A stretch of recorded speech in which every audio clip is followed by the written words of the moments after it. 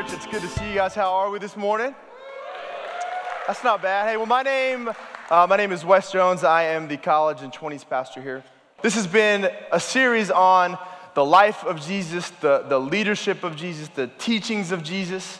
And the idea or the aim of this series has kind of been to help us paint a different picture of Jesus. Maybe not the things that we always think about when we think about the name of Jesus. And I grew up in church, and I grew up going to church, and it almost seemed like it didn't matter what church I visited or what church my family went to, whether it was a Methodist church or a Baptist church or a new church or an old church.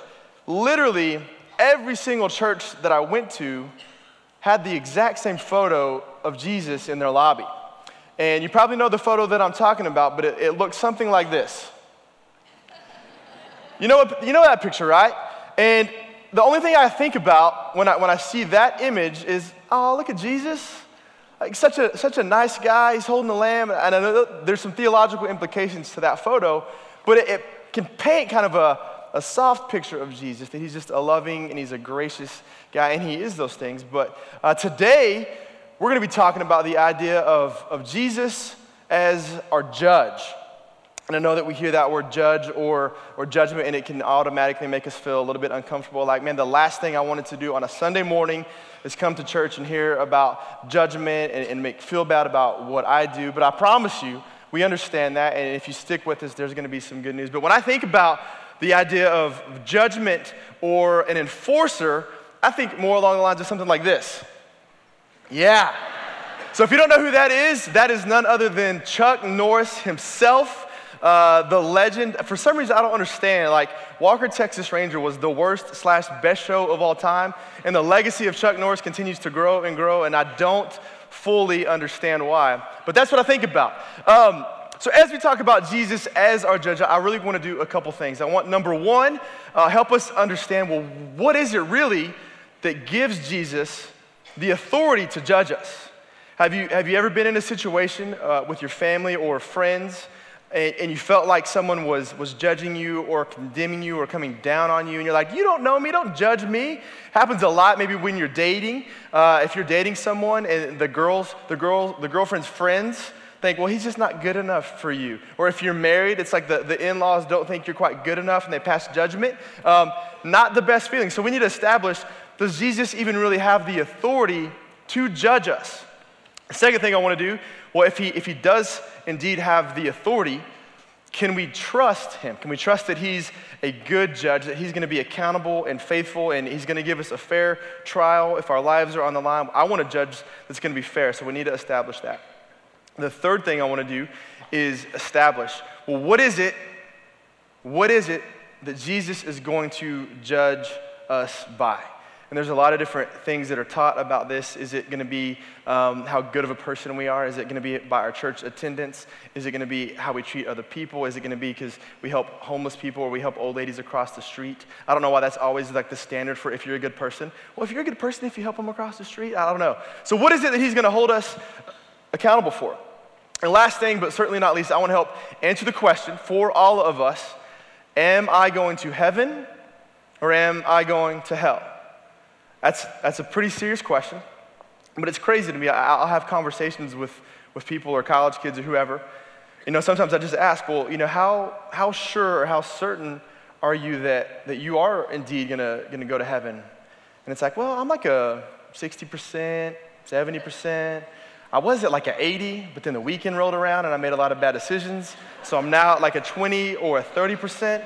Where do I stand? And we believe as a church, man, this is something that the Bible teaches that you should have 100% clarity on when it comes to heaven and hell. So I was, I think, 12 or 13 years old, and I grew up in a really small town in the state of Texas. And in small towns, at least for our family, there really was not a lot of things to do. So my family, I felt like we just went to church a lot. We were Southern Baptists, and so I was at church literally like on Sunday mornings. Then we had to go back for Sunday nights. Then there was Monday night prayer meetings, and there was like the Wednesday night potluck dinner, which was always amazing. But it just felt like we were at church, or I was at church all the time. And so summertime rolled around, and my mom gathers us, and we're having dinner. And she's like, well, family, I've got some really good news I want to share with you guys. And we're like, all right, cool. So it's summertime. I'm thinking, number one, hey, we're about to go on a vacation. We didn't get to vacation a lot, so if we did, it was like a really good treat. Or maybe 2. I've been wanting a dog for a long time, so maybe this was the day that like they were going to surprise us with a dog. I would have accepted like a cat or a turtle or anything at that point in my life. Or number 3, we've been really wanting a trampoline. If you don't know what a trampoline is, it's like the most dangerous toy ever invented. Like, there's never a time where someone jumps on a trampoline and somebody doesn't break their leg or get hurt. But she says, no, here's the good news, is that the church is getting ready to have a revival. What's the good news, Mom? She says, no, the church is going to have a revival, and we're going to go every single day. So the revival is like what it is. Seriously, it's like 7 days of church and a lot of church and a lot of preaching and a lot of prayer time and a lot of singing, then more preaching and on and on and on and on and on. So as a kid, I'm not too jacked up about this revival. But it was what it was. And so the last day of the revival rolls around. And if you know anything about religious events, like the last day is the day. Every single person in the house is getting saved no matter what. If they have to lock the doors, it doesn't matter. Every single person has to make a decision to follow Jesus at some point. And that was the same situation with this revival. We'd been in there for like 6 hours, and I was like, can we just get out of here? So it wasn't 6 hours, it was like 7. So the pastor, to close out this thing, he says, here's what I want to do. I want everybody in the room, I want you to stand up and come down to the front of the church. So all 4 of us stood up and we walked down to the front of the church. And it's uncomfortable if the pastor's like, stand up, come down to the front. You have literally no idea what to expect in that situation. Like, are we coming up for snacks? Is it snack time? Is this thing over? Can we just get out of here, please? He says, here's what we're gonna do. I want you to get in a straight line. All right? Yes, sir. So we get in a straight line, and he pulls a lighter out of his pocket, and he goes from person to person with the lighter, with the flame. He says, do you feel that? Yeah, it's fire, you idiot. Of course I feel it. Is the fire hot? Well, yes, it's fire. Of course it is hot. Well, you know what's hotter than that fire, young man? No. The fire in hell. Do you want to spend eternity burning in hell? Not really. He goes, well then what you need to do is you need to confess your sins and get saved in this moment. Do you want to confess your sins and get saved so you don't have to burn in hell? Yeah, I'm in. Can we just please go? So that was a real thing that happened, and as I kind of looked back on that situation in my life, I felt a couple things. I felt, number one, that pastor needed a breath mint and some deodorant because that dude was kicking. And I would rather have spent eternity in hell than have to smell that dude one more time.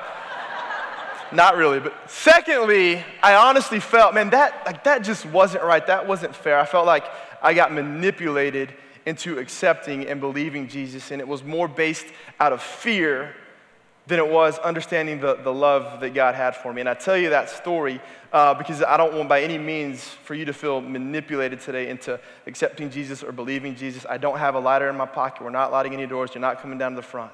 But I don't want you to fearfully make a decision to follow Jesus.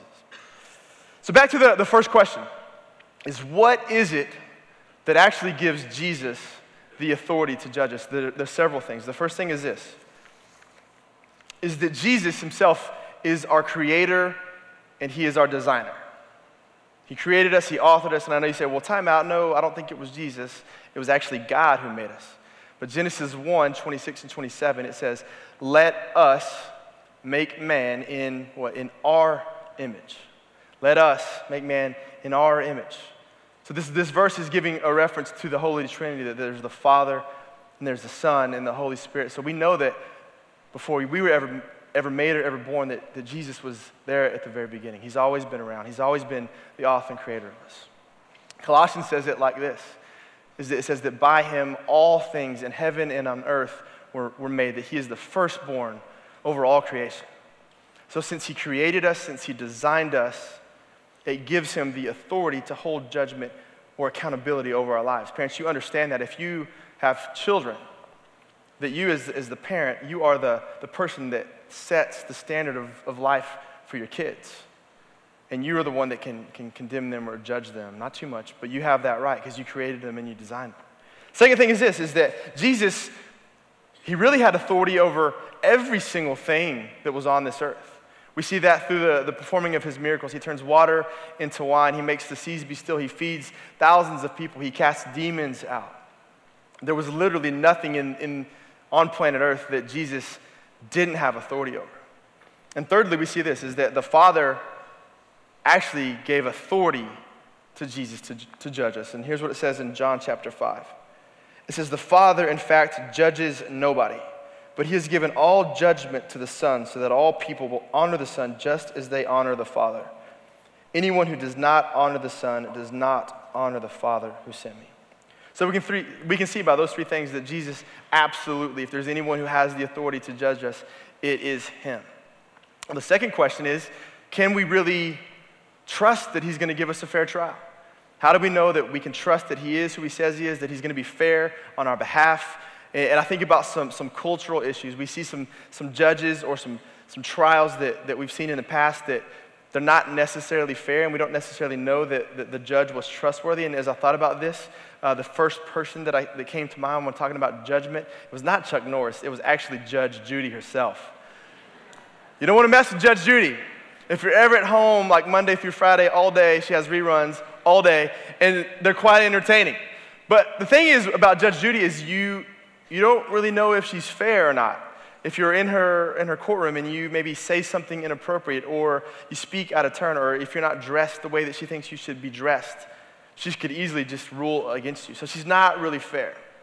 A couple of trials that came to mind were, number one, this is going to take you back a little bit. This will take you back. You remember when this went down, but it was the case of O.J. Simpson a long time ago. O.J. Simpson was accused of murdering his wife, but throughout the trial, at the end of the trial, he was actually acquitted of all charges, and it was controversial, and it was a big deal.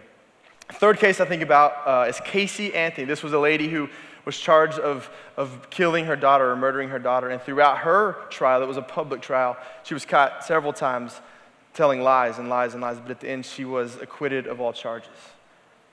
So I think about those cases, and makes me question, is Jesus, can we trust him? And there's a couple reasons why we actually can. Number one, we can trust him because Jesus is the only perfect, holy, righteous human being who's ever walked the face of the earth. Psalm says it like this, Psalms 96:13, it says that he will judge the world with righteousness and the people with his faithfulness. So since he's perfect, his judgment is perfect, his thoughts are perfect, he will judge us in a perfect way. The second thing about Jesus is that there's no subjectivity in the way that he will judge us. In all these other cases and other trials, the judge is essentially making a decision based on opinions or facts or evidence. With Jesus, he knows everything that you've ever done. He knows everything that you will do. So there's no subjectivity in the way that he judges us. So where does that leave us? If we know that Jesus has the authority, we know that we can trust him. Where does that leave you, and where does that leave myself? I don't know if you've ever been in a situation where you falsely accused someone of doing something that they didn't do, or you've been falsely accused of doing something. It's not really a good feeling, and this actually happened in my life about a week and a half ago. My wife gave birth to our first son named Grant Howard Jones about a month ago. That's my gangster right there. So she gave birth to him about a month ago. And in our house, I'm not going to say who is who in the story, but there's one of us in our house that really prefers things to be nice and neat and organized and orderly and clean, and not like super clean, but just semi-clean. So there's one of us that is that way. The other one doesn't really care as much. Like, you know, if some laundry needs to be folded, we can get to it later. If the dishes need to be done, and maybe we'll do them, maybe not. If the office is on, like nothing's getting done in our house. So I'm not going to say who's who in that situation, but I will say that my wife took our son to Texas to visit some family. And while she was gone, I had some time to kind of work ahead and clean some stuff up in our house. And it had been a busy week, and so I'd had this toiletry kit that I had all of my belongings in. It had like my toothbrush and my toothpaste and all that stuff. And I left it where it needed to be, by our sink in our bathroom, where you naturally use these kind of things. Well, my wife gets home from Texas. The first night she was back, I go into the bathroom, and my toiletry kit is gone. So that's weird. So I go to my wife and say, hey, honey, have you seen my toiletry kit? No, I haven't. Are you sure? Because I could have sworn I left it there. She's like, no, I haven't seen it. So I casually, lovingly leave her sight and go look throughout our house and says, all right, I might have put it somewhere else. So I look for like 10 or 15 minutes and I come back with a little bit more aggression and say, hey, honey, are you sure you have not seen my night kit? Because I was pretty stinking sure that I left it right here. She says, no, I have not seen your kit. So then things got ugly. I start walking through our house, storming through our house. I'm throwing clothes over the place. Like, I'm freaking out about my night kit. I had to sleep on the couch for a couple days because it didn't really end well. Till the next day, I go out to my truck, and I'm digging around in the backseat of my truck, and there I find my toilet kit with all of my things. And so I had falsely accused her of doing all these things that she actually didn't do. So I had to tuck my tail between my legs, and I had to go and apologize to her. But I tell you that story because it paints a picture of being accused of things that you haven't done. And God is not going to accuse us of things that we haven't done. So where do we stand? In the Old Testament, God came to Moses and he said, Moses, I'm going to give you these rules and these laws, and this is what I want you and your people to live by. And if you do these things, we'll be cool, we'll be tight. But you do these things, if you don't do these things, we're going to have some issues. So this was the law, the commandments that God gave to Moses, and I just want to go over them with us for a minute. Number one is this, it says that you shall have no other gods before me. So very simple, just don't put any gods before me. I need to be the only God in your life. Don't put anybody else or anything else above me. Number two, you shall not make any idols. And when I hear the word idol, I think about a physical statue or something like that. But an idol, in reality, is anything that comes between our relationship and God. This can be job, this can be religion, this can be money, this can be family. We've got football season coming up, fellas. This can be fantasy football. Can I get an amen? It can literally be anything that comes before you and your relationship with God. The third thing he says is this, is you shall not take the name of the Lord your God in vain. If you've ever been driving in traffic and somebody cuts you off, don't use the Lord's name in vain. My least favorite is when somebody is going 35 in the fast lane. Everything in me wants to give them the bird and let them know how I feel about them, but don't use the Lord's name in vain. Don't do it. Number 4, remember the Sabbath day and keep it holy. This is something that our culture could really benefit from. This was a day that they actually took to rest. It was just a day to recover and just focus your relationship on God and just rest and relax and calm down a little bit. Number 5, honor your father and your mother. They should have added in honor your father-in-law, and your mother and your mother-in-law. Because we all know that in-laws can be a little bit difficult from time to time, and it doesn't matter how old you get. Sometimes it is really hard to bring honor to your family, but he says you need to do these things. Number 6, really simple. You shall not murder. Now, if we have any murderers in the room, it's okay. We've got a care pastor named Donnie Dar. We'll get you in contact with him.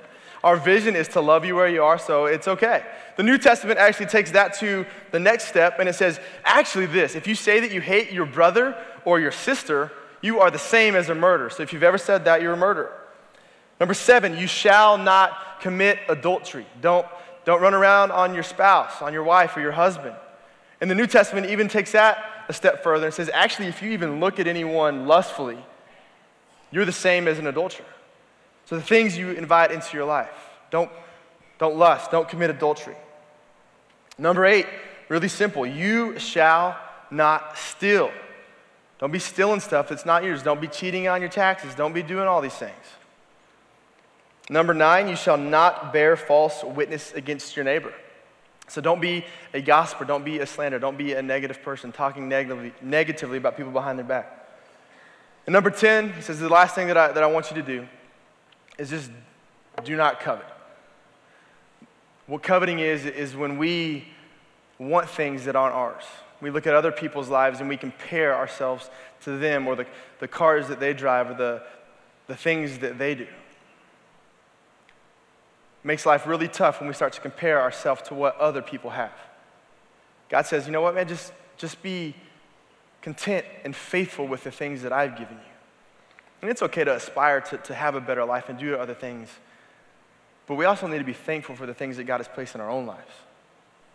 So that's the law. So as I walk through those things, man, and I think about my own life, man, there are some things on that list that I am absolutely guilty of.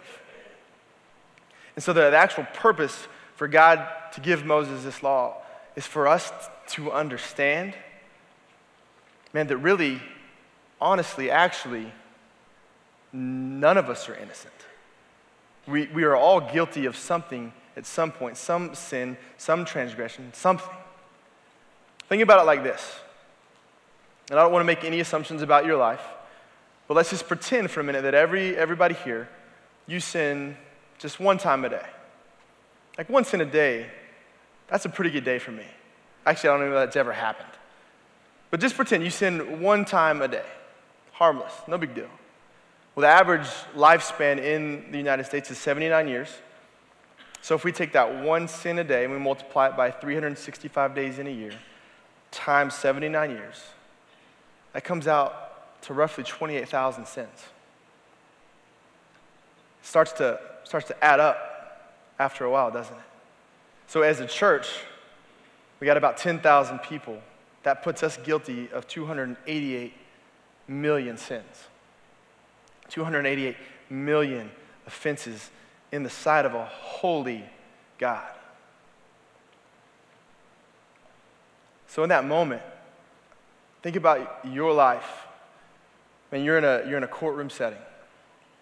And Jesus is your judge, and he's looking down. And he's like, wow, you've got a lot of stuff there. You've got a lot of sin. The word sin actually means to miss the mark. When you hear the word sin, that's what it means. It means that God has a standard for us to live by. And when we sin, we go outside of that standard. So these sins are actually crimes or offenses in the sight of a holy God. So no good judge, no righteous judge would look down on a person and say, hey, you know what? I see that you've got 28,000 crimes there, but if you take me out to a steak dinner, we'll just call it good. That would be literally the worst judge in the world. So Jesus has to do something to deal with the things that you and I have done, because we're guilty. And here's what I want you to hear today. It's the story of the gospel of the good news of Jesus. Because Jesus has every right to condemn us, to punish us. Scripture says, for the wages of sin are death. But here's what I want you to understand about God. This is what God's desire for you is. This is what Jesus' desire for you is. Probably the most popular verse in all of the New Testament. You probably know it. Tim Tebow puts it on his eye black. If you go to a sporting event, sometimes there's this crazy fan that always has this sign up with this verse on it. But here's what it says. For God so loved the world in this way, that he gave us his one and only Son, so that everyone who believes in him will not perish, but they will have eternal life. For God did not send his Son into the world that he might condemn the world, but that the world might be saved through him. Anyone who believes in him is not condemned, but anyone who does not believe is already condemned, because he has not believed in the name of the one and only Son of God. I don't know if you caught the good news in there, but essentially here's what happens, is that Jesus, instead of judging us and punishing us and condemning us, he steps up off of his judgment seat and he comes and he stands in our place. He stands in our place. 2 Corinthians says this. It says that, for he made him who knew no sin to be sin on our behalf so that we might have the righteousness of God. So every single bit of death and punishment and thing that we deserve, Jesus took for us on the cross. And God poured out his wrath. But you and me together, we go free. It says that if you just believe in Jesus, you are set free. The old is gone and the new has come, and in Christ you are a new creation. And there are so many different theologies taught about heaven and about hell, who is in and who is not in. One of the popular beliefs is this, that if you just be a good person, you'll get to go to heaven. So just be a good person. Live your whole life and just do good deeds. Like we talked about earlier, help as many old ladies across the street as you possibly can. If you do that, and if I go on enough mission trips and I serve and I do all these good things, if I work hard enough, I can earn right standing in the sight of God. The Bible says no. Well, what about heaven for the religious people, those of us that work at a church or live our life according to the law, and we say, man, I just got to do all these religious things. If I do that, then Jesus, will I be in? Will I get in? The Bible says no. What if I just try my best to behave all of my life and I try my hardest not to sin? We've already seen that, man, you and I, we are sinners from day one. Here's what you got to understand. That the message of Jesus, the gospel of Jesus, what gets you in 100% either yes or no. It's not on what you've done. It's not on what you haven't done. It's not on what you will do. It's on what Jesus has already done. And putting your faith in that, giving your life to that.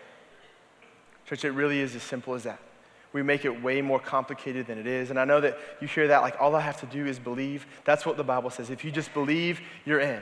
Well, what about good works? What about after that? Just believe and you are in. Believe in Jesus. Believe that he is who he says he is, that he died on the cross for your sins and my sins, and you will be saved. That's the gospel. That's the good news. Heaven is for you. Jesus is for you. God is for you. So I'm going to pray, and if you're here today, man, you're like, man, I've got this Jesus thing wrong my whole life. And you just don't believe in him, and you haven't believed in him, and you want to believe in him today, and you want to make that decision today. I'm going to pray, and it's not a magical prayer, but just, Bible says if you confess with your mouth that Jesus is Lord, you will be saved. It is as simple as that, church. It's the good news of Jesus. Let's pray. Jesus, we believe in you. You are unbelievably good to us, God, and we're just so thankful for today. Lord, I pray for those in the room, God, who are trusting you for the first time, God, that they would just confess with their mouth that you are Lord and they will be saved. God, may we be rid of all of our thoughts on that we have to earn our way into heaven or earn right standing with you. God, you've already made a way out, and we're thankful for that today. Jesus, we love you. In your name we pray. Amen.